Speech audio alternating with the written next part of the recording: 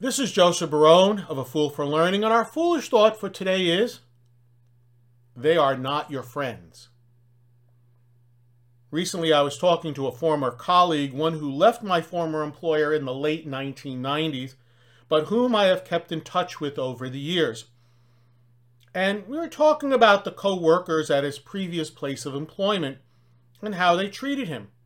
I said to him, the people whom you work with are not your friends.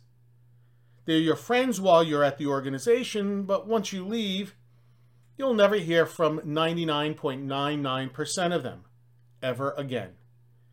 You're gone, you're out of their thoughts. And he said to me, Joseph, you're correct. Now, this may seem very harsh and very cruel, but it is very true.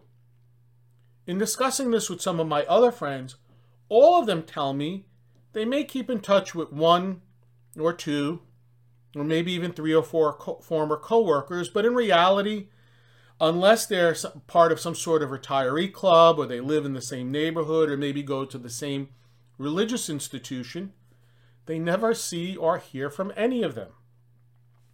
It is important to keep this in mind when you work for, especially if you work for a large organization. Once you leave, most of your daily connections will disappear. This is why it is so important, and I cannot stress this enough, to have a life outside of your work, whether that be a member of a volunteer group, a religious organization, or some sort of other social group. You don't want to leave your place of employment and come to realize that your employer defined you and your life. Something to think about.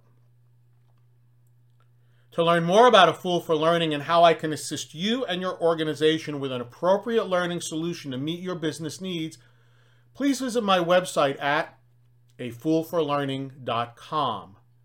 This is Joseph Barone, the CEO of A Fool for Learning, signing out. Remember, learn, perform, succeed.